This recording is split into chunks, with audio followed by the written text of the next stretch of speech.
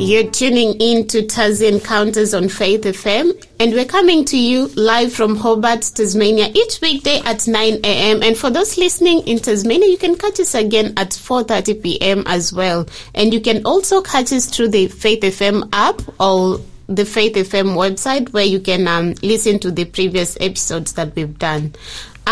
Today we have Rajko joining us from Brunei, and Rajko will be continuing with the series titled 3MJ, where the 3M stand for movement, message, and mission, and J standing for Jesus. Welcome, Rajko. How are you? Good morning, Tabitha. How are you doing? I'm doing well, thank you. And yourself? I'm good too, Rajko. How's your week been so far? Yeah, it's been good. Had a good week, and we had a ministers' meeting on Monday, and that was good to catch up with the other pastors in the state as well. Oh, yeah. It's always a good time to catch up with people doing the same, a common kind of goal.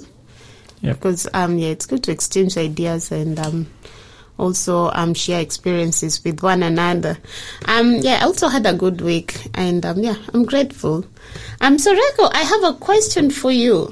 I believe that most people have some sort of anxiety or trepidation when it comes to when you talk about death. What is it about the end of this life that scares you the most?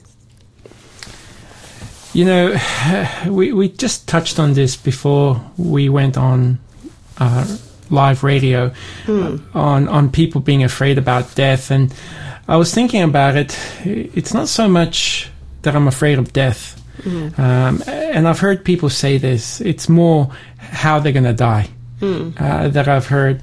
And there was a Bible verse that came to my mind before the show when you said, well, what should we mention in the beginning? And it's a Bible verse in Matthew chapter 10, verse 28, where it says, "And do not fear those who kill the body but cannot kill the soul. The soul is the life, the mind. But rather fear him," and it's talking about God, "who is able to destroy both soul and body in hell." Or that word for hell there is not this everlasting fire that's burning. In the Greek, it's Gehenna. It's a place of burning where you eventually burn up. And some people are worried, I'm going to die. And the devil has his agents, and you might be persecuted and you lose your life. But don't fear, because he cannot destroy your life completely, because there's also hope of a resurrection. And so only God can destroy the body, the physical body, and life itself. And that's known as the second death in the Bible. So I've heard over the years, people are not so much afraid sometimes to die, but how they die. Whether they're going to be shot or thrown down or tortured. And this is where we put our trust in the Lord. And that doesn't mean everyone who's trusted in the Lord hasn't lost their life, because clearly during the Dark Ages and Middle Ages, people have lost their life for the cause of God. And the book of Revelation even talks about how there is this Antichrist power, and that there will be people that will be beheaded. Just like John the Baptist, he was beheaded, but he was faithful to the Lord, and I believe he will be in the resurrection of life. There's two resurrections, the resurrection of life, the resurrection of condemnation. And so we see there's two different deaths. The first death is where you die in the Lord Jesus Christ. And there's hope of a resurrection. The second death is where you will resurrect. It's a resurrection of condemnation. This is at the end of the millennium. You'll be cast into the lake of fire, and then there will be total annihilation. But the good news is that Jesus has the keys of the grave and of death. And he said, "I am the resurrection and the life. He who believes in me, will not perish." And as long as we have our faith in God, no matter what comes our way, just keep on trusting in God. Indeed. And just to remind our listeners, before I add on to what you said, our show number is 0488 880 And briefly, what I can say is that I'm scared of a few things. I'm just imagining if I'll die when as a parent, I'll be scared of leaving my children behind, and I'll also be scared of how my loved ones will cope with my death. I also wonder how I will die. Will I see it coming? I don't know. People say it's sort of like a death when you're about to die. Your life flashes through your face or something, or like you have that feeling that you're going to die. I wonder, will I know? I don't know. And anyway, most importantly, or like the major thing that scares me is if I'll be ready for the kingdom of God, because I'll be scared to miss out being able to go to heaven. And I encourage our listeners to text us, what scares you the most about death? This death, most people are scared of death, but what is it about the end of life that scares you the most? Text us your answers to 0488 880 891. Rajko, did you want to give a brief recap of last week's sharing before we get on to today's?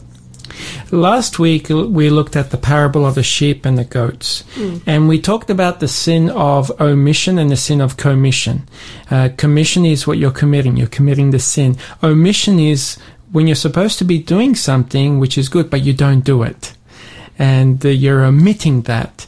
And the whole parable of the sheep and the goats, we see how the sheep, they are serving, they are helping others mentally, and they're helping people mentally and physically and socially and spiritually. That's what we covered last week. And today we're going to be entering into a new chapter. It's Matthew chapter 26, and we're going to be looking at the first 5 Bible verses. This is also a parallel passage with Mark 14, verse 1 and 2, and Luke 22, verses 1 to 6. Mm-hmm. And this episode is entitled Plotting to Kill Jesus. And Tabitha, before we continue, can you please pray for us? Sure. Father, we thank you for this beautiful day. We pray that as we are going to hear your word, that you may help us to listen and act upon it. And I pray for your blessings upon Rajko as he's going to speak your message, that you may bless him and may you speak through him. In Jesus' name, amen. Amen. Thank you, Tabitha. We're going to be looking at Matthew 26, verses 1 to 5. I want to take it slow. It's important to reflect, to meditate. And I'm going to try and paint a picture and a story today. Mm-hmm. So we've had a very long stretch of Matthew 24 and 25, and this is a new chapter. Mm-hmm. And can you please read Matthew 26 and verse 1? The title is A Plot to Kill Jesus. Now it came to pass when Jesus had finished all these things that he said to his disciples, you know that after 2 days is the Passover, and the Son of Man will be delivered up to be crucified. Then Stop there, please. Oh, sorry. That's okay. Everyone's different. Sometimes people like to read the whole passage, see the big picture, and then zoom in. Yeah. This time I like to zoom in verse by verse and then see the bigger picture. And it says here in Matthew 26, verse 1, after these things it came to pass. Well, what things? Well, the parable of the sheep and the goats. Yeah, what Jesus had said previous to this. And my question is this: what's the time frame when Jesus began sharing this? We know that previous to this, there were things that took place on Tuesday. And I remember I think I shared this when I talked about the parable of the 10 virgins. In the book Christ's Object Lessons, it talks about how Jesus is sitting on the Mount of Olives with his disciples, Peter, James, and John, and Andrew. And it doesn't tell us how far, but I could suspect in the not too far distance, there was a house that was lighted up. Mm. And it was the sun had already set, and it's evening time, and the house was prepared for wedding festivities. And Jesus used that to talk about the illustration of the 10 virgins and teach a spiritual lesson to his disciples. So keep this in mind. You have Tuesday, but then the sun had set. And when the sun sets, biblically, what is the next day? Well, how does a day begin in the Bible? Does it begin at midnight, sunrise, or sunset? Sunrise, how it begins is sunrise. Well, when we look at Genesis chapter 1, you have evening and morning, day 1. It's sunset, actually. Yeah, it's sunset. So when the sun sets, that's when it begins. So, for example, I have to double check now. It's past 8 o'clock when the sun set yesterday, and that is when Wednesday began or begins. And what you would have is this would have been evening time, nighttime. For us, it's like Tuesday night, but it's already Wednesday. And it says here, now it came to pass when Jesus had finished all these sayings that he said to his disciples, after 2 days. And you need to think like a Jew now. It's not 2 days that are 24 hours each full. Because with the Jewish thinking, if something happened partially or on part, or even for 1 second on that day, it was considered as a full day.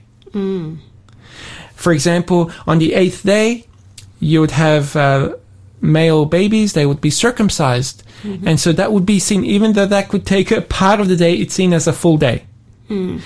And here it says, after 2 days is the Passover. So, biblically, this is already, when Jesus spoke this, it's Wednesday. And then you have Wednesday, and then Thursday, so 2 days pass, and then you have Friday, and then Friday is the Passover. Jesus here is giving a little prophecy. Do we still have time to continue? I don't think so. Okay. We'll continue in the next section.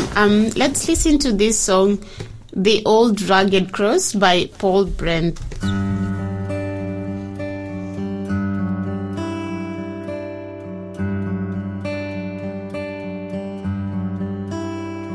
On a hill far away stood an old rugged cross, the emblem of suffering and shame. And I love that old cross, where the dearest and best for a world of lost sinners was slain. So I'll cherish the old rugged cross till my trophies at last I lay down. I will cling to the old rugged cross and exchange it someday for a crown.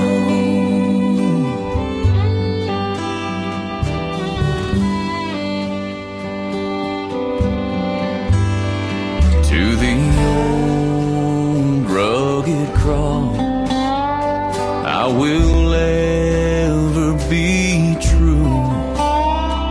Its shame and reproach gladly bear. Then he'll call me someday to my home far away, where his glory forever I'll share. So I'll cherish the old rugged cross till my trophies at last I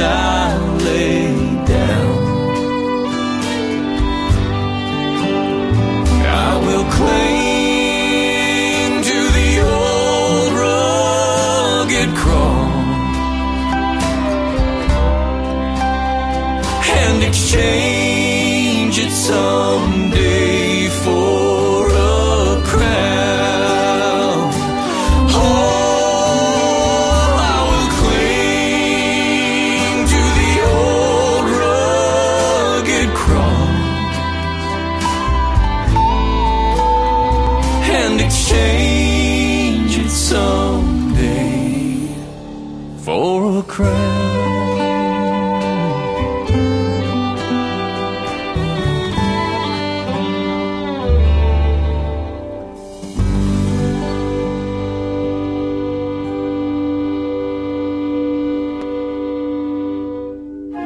This program is made possible by the support of Adventist World Radio. That was The Old Rugged Cross by Paul Brandt, and you're listening to Taz Encounters with Rajko Celic, and Rajko is talking about the plot to kill Jesus.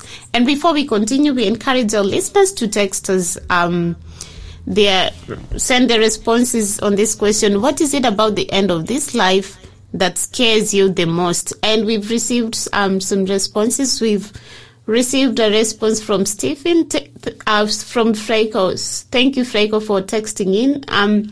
Freckles is saying, what scares me is this world and the sinful direction it's going. As soon as we I believe you meant as soon as we die, we wake up to Jesus Christ, our loving, saving grace. Amen. And thank you, Stephen. Thank you, Freckles, for texting in. We also encourage other listeners to text in. Rajko, we also just like to inform our listeners we have a free offer, which is the book This Watched Him Die by Leslie Harding, and we'll give you more information later on. Rajko, we read 2 verses in Matthew 26. Should we continue, or what's where are we going to next? Yeah, I just want to make a few more comments on verse 2 of Matthew 26. Jesus had prophesied that the Son of Man will be delivered. And that word delivered in the original language can also mean that he will be betrayed or put in prison or delivered up. And we know that Jesus was later betrayed. Out of the 5 verses we're looking here in Matthew 26, this is the only verse 2, that is in red, the words of Jesus. And early in Jesus' ministry, Jesus had already prophesied that he was going to be crucified and that he's going to die. And I want to read a few Bible verses. For example, in John chapter 2, verse 19 to 21, it says, Jesus answered and said to them, destroy the temple, and in 3 days I will raise it up. Then the Jews said, it has taken 46 years to build the temple, and will you raise it up in 3 days? But he was speaking of the temple of his body. And then again in Matthew 16 verse 21, from that time Jesus began to show his disciples that he must go to Jerusalem and suffer many things from the elders and chief priests and scribes, and be killed and be raised the 3rd day. Notice he's saying that he's going to be killed. And we know that Jesus was killed. He was it was vicious. In Matthew 17 verse 22 and 23, it says pretty much the same thing. Now while they were staying in Galilee, Jesus said to them, the Son of Man is about to be betrayed into the hands of men, and they will kill him. And the 3rd day he will be raised up. And they were exceedingly sorrowful. I'm reading this because Jesus is sharing these things with the disciples. He's sharing these things here in Matthew 26, and they still don't understand all of these things. So you have John 2, you have Matthew 16, you have Matthew 17. Matthew chapter 20, it says, now Jesus, going up to Jerusalem, took the 12 disciples aside on the road and said to them, behold, we are going up to Jerusalem, and the Son of Man will be betrayed. And he even says to whom specifically? To the chief priests and to the scribes. And they will condemn him to death and deliver him to the Gentiles to mock and to scourge and to crucify. And the 3rd day he will rise again. So even though Jesus will die, there is still hope about this resurrection. But the disciples didn't understand all of these things. There are still other parallel passages which I'm not going to read in Mark 8, Mark 9, Mark 10, Luke 9, and Luke 18. And there's about probably 5 or 6 examples prior to Matthew 26 that Jesus is saying, I'm going to be killed. I'm going to be killed. And about just over 500 years before Jesus Christ came to this world, there's a messianic prophecy in Daniel 9 verse 26 where it talks about the 70 weeks prophecy, and it says after 62 weeks, the Messiah shall be cut off, but not for himself. I don't have time to get into that prophecy. There was nothing as a surprise or haphazard about the timing of Jesus' death. He knew that it would have to happen.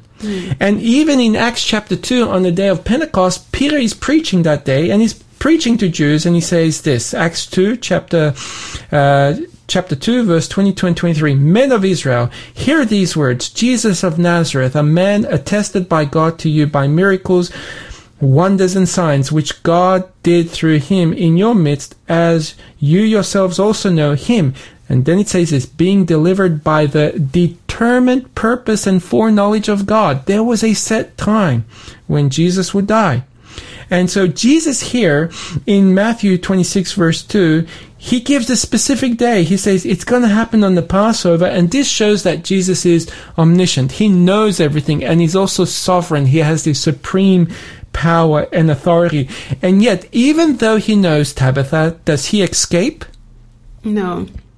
Now, you asked a question about, what makes you scared. Some people are afraid of death, and I'm sure that people would want to escape death. If you knew that there's a firing line where you need to cross, I'm sure you would try to resist that and avoid that. But Jesus he didn't dare to escape. He went forward with his mission, and he was heading towards the painful fate. Matthew 26 and verse 3, can you please read that for us now? Then the chief priests and the scribes and the elders of the people assembled at the palace of the high priest, who was called Caiaphas. And should I continue? Let's pause there. Yeah. How many different characters are you seeing here, or groups of people? We have the chief priest, that's one. We have the scribes, 2. And then we have the elders, 3. And then we have high priest, 4. 4, okay. Yeah. Who was the high priest according to this passage of scripture? Caiaphas. Caiaphas. There was also another high priest too that was retired, and his name was Annas. Question, where did they all meet? They met at the palace of the high priest. Right. The palace here is the court or the hall or the palace. They did not meet in the temple. And from what we gather, this could have taken place on the biblically, which is Wednesday, which would be our understanding as Tuesday evening or Tuesday night, according to our modern day of reckoning of the day. Or it would have been happening Wednesday during the daytime. They came together. They assembled together. The chief priests, these were usually the Sadducees. The scribes were usually the Pharisees. Now, I want to give you some background information. I did mention another priest by the name of Annas. And Annas is mentioned in John chapter 18. When Jesus was first arrested in the Garden of Gethsemane, they first took him to Annas. And the question is, who was Annas? Well, he was in retirement, but he was still considered as a high priest. He was the father-in-law of Caiaphas. Annas, he was appointed high priest historically. We are told about AD 6 or AD 7 by the Roman governor Quirinius. But then he was deposed about AD 14 or 15 by a man by the name of Valerius Gracius, who preceded Pilate as procurator of Judea. Annas was deposed by the Romans, but still he was popularly honored as the high priest in the time of Jesus' ministry. What's also interesting is that Annas had 5 sons, and each of them became a high priest, and also his son-in-law Caiaphas. And according to scripture, when you became the high priest, you would serve for life. But the Roman government did not allow this. They took this away. Remember, you had the Jews, they were under the Roman rule. And apparently the high priest retained the title. Very much like in the culture of America, even though you've had President Obama, when he retires and he's no longer officially in office, they still refer to him as what? President. Okay? That is just the culture. And so you retain the title for life.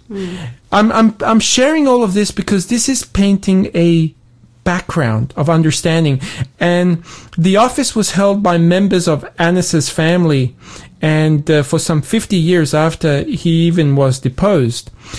I want to read something from Desire of Ages, page 698. This is Caiaphas' father-in-law. Okay. Still, people would rather go to his father-in-law rather than to Caiaphas. Okay.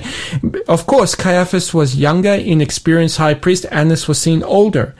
And notice what Desire of Ages, page 698 says. Annas was the head of the officiating priestly family. And in difference to his age, he was recognized by the people as high priest. His counsel was sought and carried out as the voice of God. Isn't that scary? When there's a man and it's like when he speaks, it's as though it is the voice of God. You know, this reminds me of elements of the church during the Middle Ages and the Dark Ages. Caiaphas, he was the son-in-law, and even though he was officially the high priest during this time, people would go rather to Annas. And you know what's interesting? Caiaphas, he came to be high priest around AD 18, AD 19, and then it was around AD 35, and I read some other source around AD 37 that he was no longer the high priest. And Josephus tells us, this is after the death of Jesus Christ, Josephus tells us that Caiaphas committed suicide eventually. Oh. So that's a bit of a background, and so when we come back, we'll look at verse 3 again, and 4 and 5. Okay.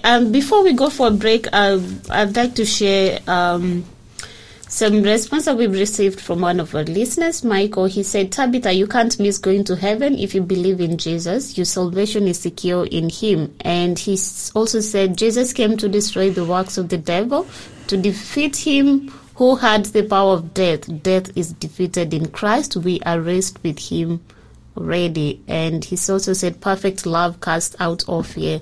Thanks, Michael, for texting that and for that reminder. Sometimes we feel like we're not worthy of God's kingdom, but we should constantly remind ourselves that Jesus loves us, and we should always go to him when we need him. This next song is To the End by Luke and Salma Wilke.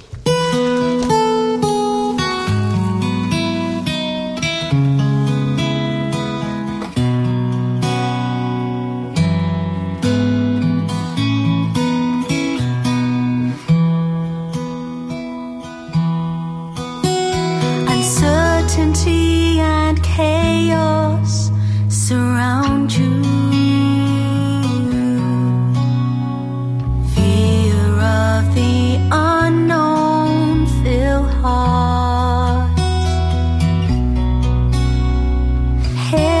Talk of disasters all around, but his words is don't be afraid. Remember he that endureth to the end will be saved. His chaotic world is only for a time.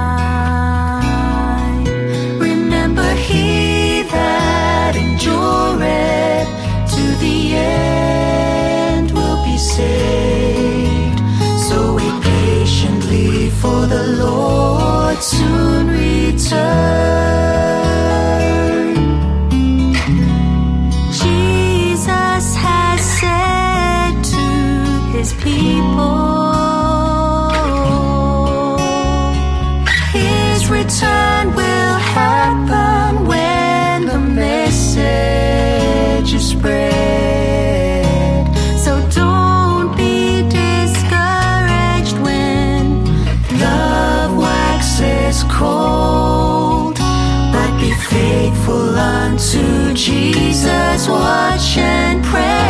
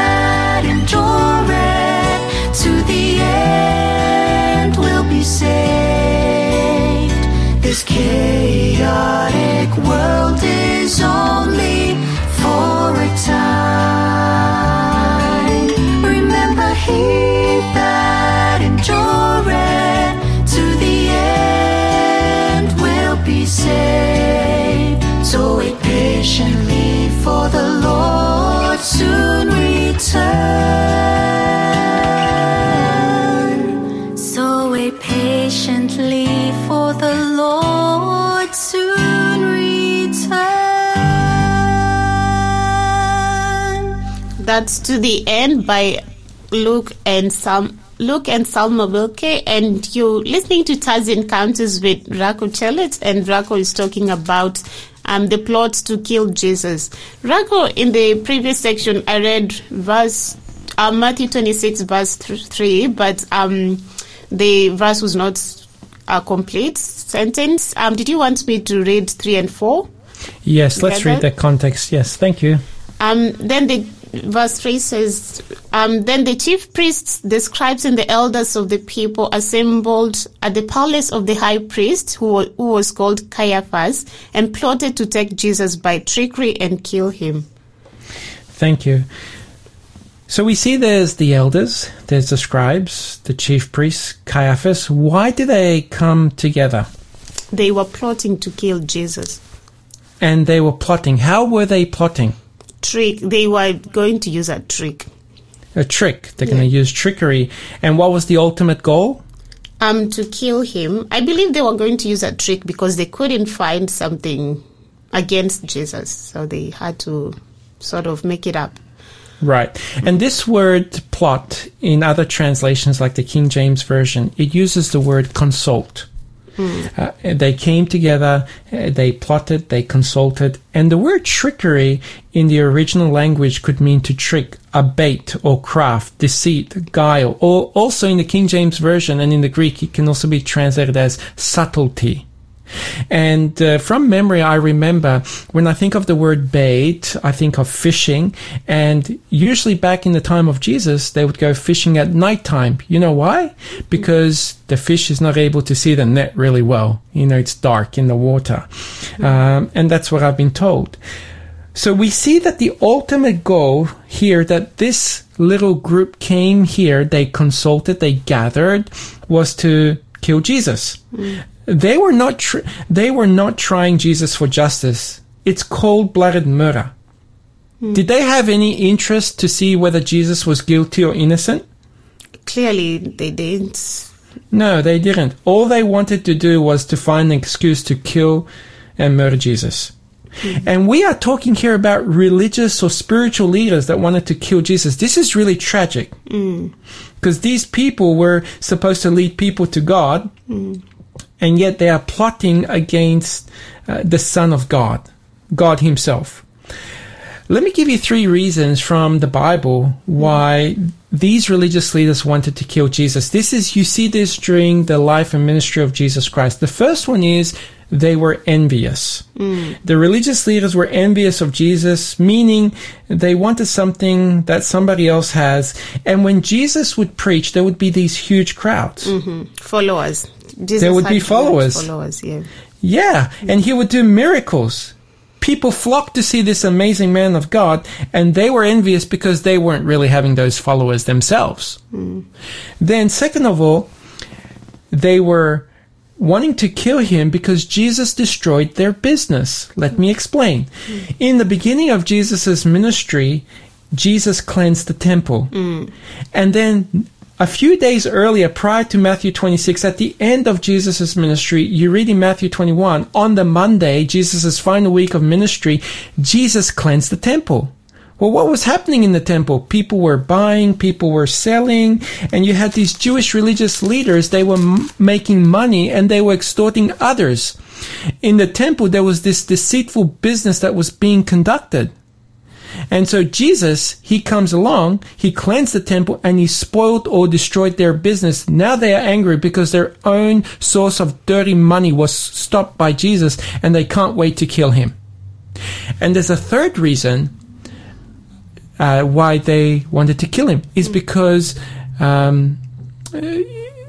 there's fear. And remember, I mentioned this earlier, the Jews were living under the Roman government at the time, and the Roman government would maybe suspect that the Jewish nation is staging an uprising or a riot or a revolt and might just eliminate the Jewish people. And the religious leaders thought, it's better for Jesus to die than our whole nation. And this is what the Bible says in John 11 verse 49 and 50. And one of them, Caiaphas, being high priest that year, said to them, "You know nothing at all, nor do you consider that it is expedient for us that one man should die for the people and not the whole nation should perish." So the three reasons why the Jews wanted to kill Jesus, these religious leaders, is because of they were envious, they destroyed their business earlier in the temple, and feared the people. And with all of these reasons, the Jews justified it that they should get rid of Jesus. But I also want to notice here, there are 3 points here. Number one, this is based on verse 3 and 4 of Matthew 26. Number one, there's a gathering. They assembled together, and this is a gathering of leaders, religious leaders. This is a committee. We can say that this is like an ecumenical gathering. The word ecumenical, and people use this today, it means this according to the Oxford Advanced Learners Dictionary: involving or uniting members of different branches of the Christian church. You need to keep in mind the Pharisees and the Sadducees, they had differences in theology, but now they've come together. It's like ecumenism. And you can have good and bad unity. This is bad unity because they have this common enemy, Jesus, and they want to kill him. The Pharisees, on one hand, are extreme and conservative, and the Sadducees, on the other hand, are liberal. So number one, there's a gathering. Number two, there's a plot. Or that word can be translated as they come to consult, to determine. So in other words, there's a strategy. And how do they do this? It comes underneath this point. They do it through trickery or subtlety. So there was this strategy. And number three, they have to execute the plan. And this is to execute the strategy. And this is to kill, which is death. So 3 steps. Number one, there's a gathering or an assembly. Number two, there's a plot or consultation, a strategy. And number 3, to execute the plan. And the plan is to kill the enemy. And you know, when I talk like this, you know what it makes me think of? It makes me think of like a military operation. Even prior to Matthew 26, right there in the beginning of Jesus' ministry, in Luke chapter 4, Jesus came to Nazareth, where he was brought up, and it was his custom to go to the synagogue on the Sabbath day, and he stands up and he reads from the scroll of Isaiah. He reads Isaiah chapter 61, verses 1 and 2. He reads a messianic prophecy, and he said to the people, "Now this has been fulfilled in your hearing today." And the people there marveled and said, "Oh, assuredly," which means verily or truly. And he continues, this is Jesus. He says to them, "A prophet is not accepted in his own country." He then talks to them and he mentions Elijah the prophet and the great famine. He talks to them about the widow at Zarephath. He mentions Elijah in conjunction with the story of Naaman that was healed from leprosy. What was the reaction of the people? They were filled with wrath. And they rose up and thrust him out of the city and led him to the brow of the hill on which the city was built, that they might throw him down the cliff. But supernaturally, Jesus then passed through the midst of them and he went his way. And so here we see God's sovereignty at work, because you cannot just pass through an angry crowd or suddenly hide yourself in the midst of one. Jesus could not be killed prior to God's predetermined time. In another story, I don't even have time to go through this, but Jesus, he healed a man on the Sabbath that had a withered hand. And the Pharisees, the Bible says in Matthew 12, verse 14, then the Pharisees went out and plotted against him. See, there's a gathering, and then there is this plot. They consulted, and step number 3 is they also executed. They wanted to kill Jesus. In Mark chapter 3, verse 6, in the same story, it adds, then the Pharisees went out and immediately plotted with the Herodians against him. Who were the Herodians? They were Jews that were supporting, they were a Jewish political party. They were in support of Rome. And in John 5, you read how they wanted to kill Jesus. And in John 11, there was a plot again. There was a gathering of the Pharisees and Sadducees, gathering, a plot, and also an execution of the plan to kill Jesus Christ. Jesus could not be killed prior to God's predetermined time. And I'm sure that these religious leaders were quite optimistic this time, because they failed in the past with all their attempts, and now they're thinking, finally, we are going to get him. Rajko will continue to share more after the break. Before we listen to our song, we just want to give some information about our book offer for today, which is titled "This Watched Him Die," and it's by Leslie Harding. They were there that day, the Roman soldiers, the religious leaders, the disciples, the two thieves, and the crowds who had flocked to Jerusalem for Passover. They witnessed his execution, but each had come to the cross for different reasons. Some came full of hatred, some were impulsive, but others watched in agony. You were there that day too. And within these pages of this book are the histories of those who watched him die, and somewhere in these pages is your story. We'll give you the code to claim this book after the break, but for now we're going to listen to this song, Loving My Jesus by Casting Crowns.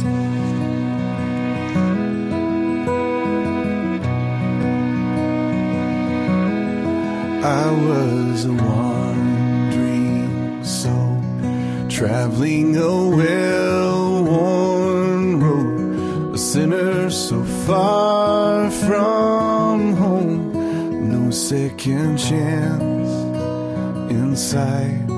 I heard you call my name, I felt you lift my shame, and I made a vow that day that I'd spend the rest of my life loving my Jesus, showing my scars, telling my story of how mercy could reach you where you are. And I pray the whole world hears the cry of my heart, is to see all the ones I love, loving my Jesus.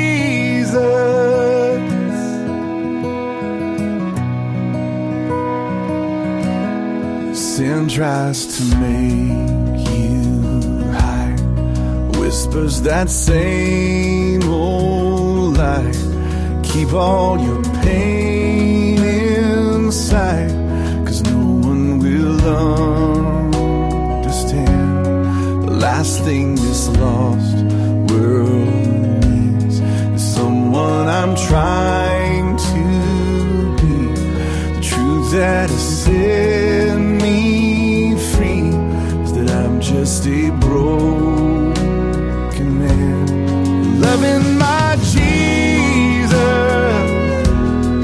showing my scars, telling my story of how mercy can reach you where you are.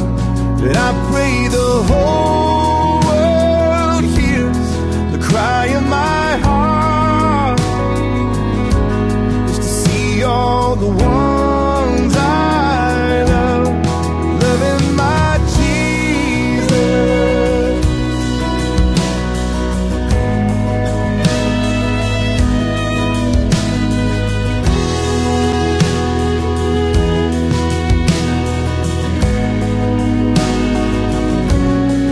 When all is said and done, when my last song's been sung, I stand face to face with the one who gave all for me. May all I have to show be all that mattered most, making your great name known. Let this be my only legacy, loving my Jesus, showing my scars, and telling my story of how mercy can reach you where you are. And I pray the whole world hears the cry of my heart, is to see all the ones I love,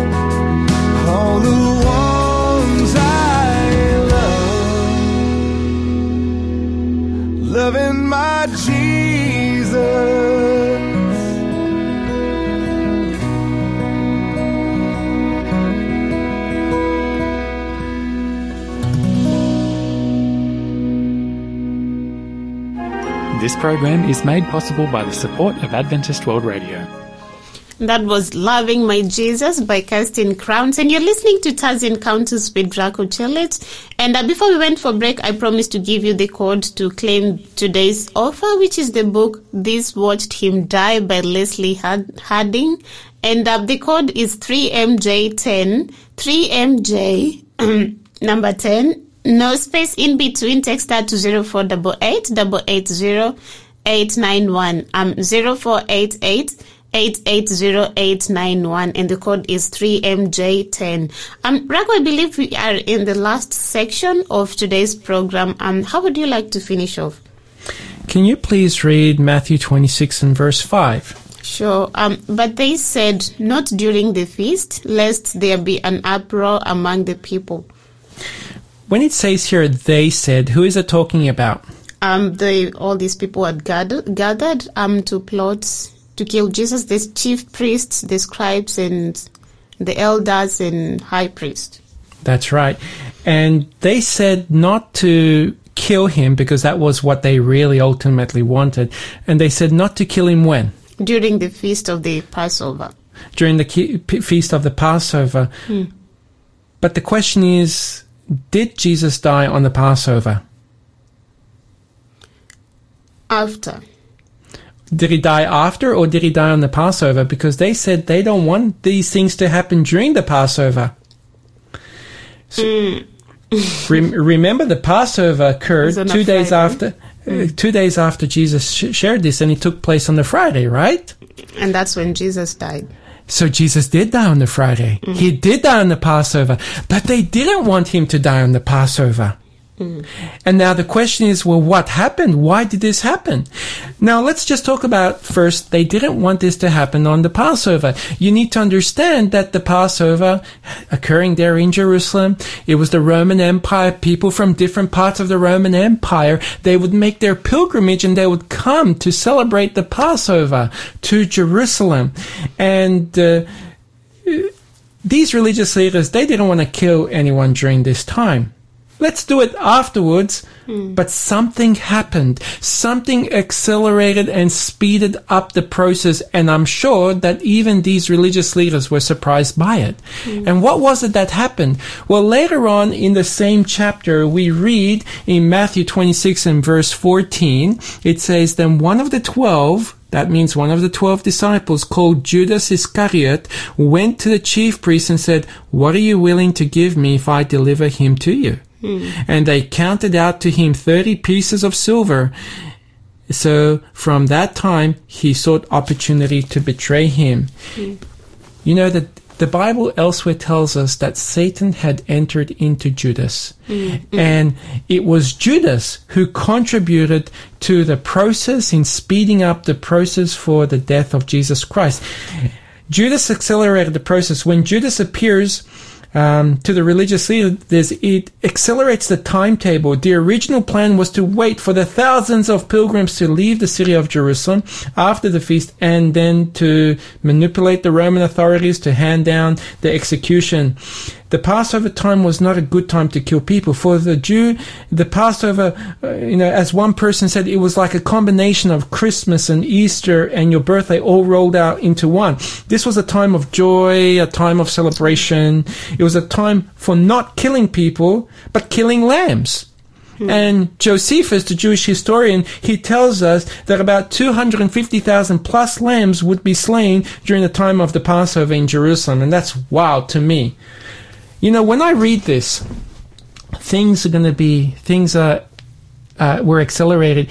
It makes me think of, as a way of application in the book of Revelation, where there will also be this ecumenism, where different faiths will come together as well. And there will be religious persecution against God's people.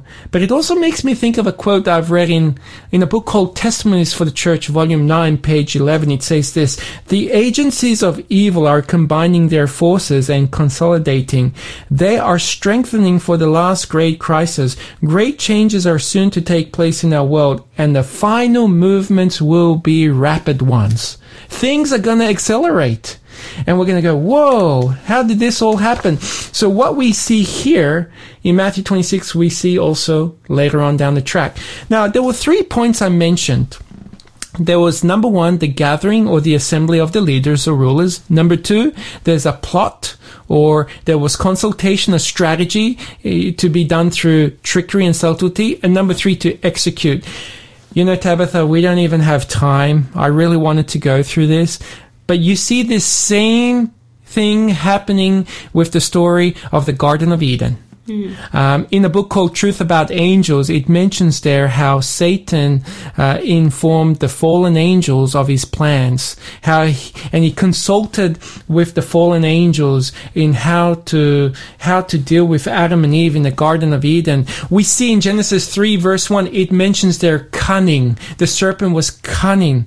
This is trickery and plotting and all these things. And then you see the execution. Really what Satan wanted to do with Adam and Eve is he wanted them to, the ultimate goal was for them to die, to have death. And then when we go to other stories like Genesis chapter 37, you have the story of Joseph. And Joseph, his brothers didn't like him. And they saw him in the distance. They plotted. The Bible even uses the word they plotted. And then they wanted to kill him. But Reuben interjected. The older brother said, no, let's not kill him.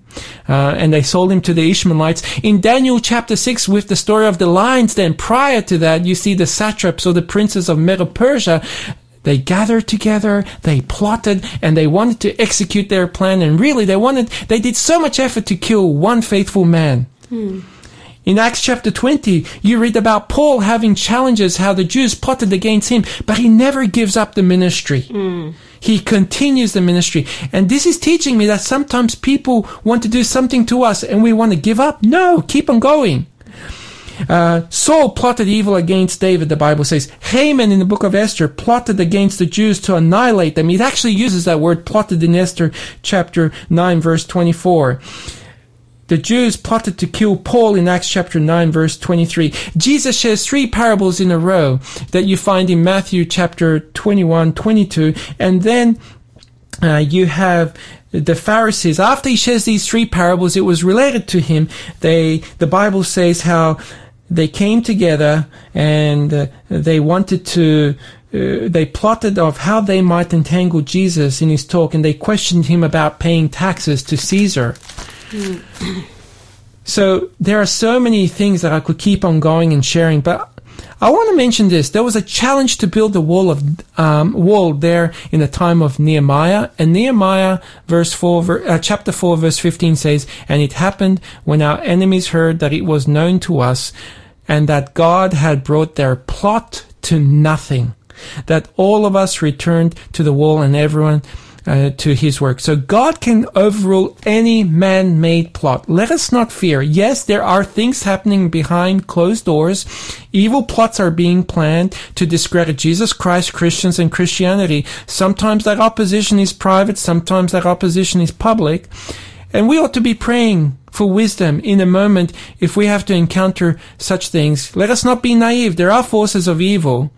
And there are things that the devil, he does set up his agents, but let us not fear. We have Jesus, and he can protect us just like Daniel was protected in the lion's den. Amen. Thank you, Rajko, for that powerful sharing. I really pray that we've all been blessed with your message. And what do you have for us next week, Rajko? I don't have the specific title, but we're going to be looking at Jesus and the Lord's Supper and about foot washing. I'm going to be looking at those themes there. Okay, so join Rajko and I next week for to learn more of what he has to share. And tomorrow we have Peter. Peter will be continuing with the series, Searching for Certainty, and he'll be talking about what the Bible says about money. A lot has been said about money. Money is the root of all evil and all that. So join Peter to know what the Bible says about money. And just remind our listeners, the code to claim today's offer, which is the book This Watched Him Die by Leslie Harding, is 3MJ10. Text 3MJ10 to get that offer to 0488880891. We only have 5 copies, so the first 5 people to text will be lucky to get that book.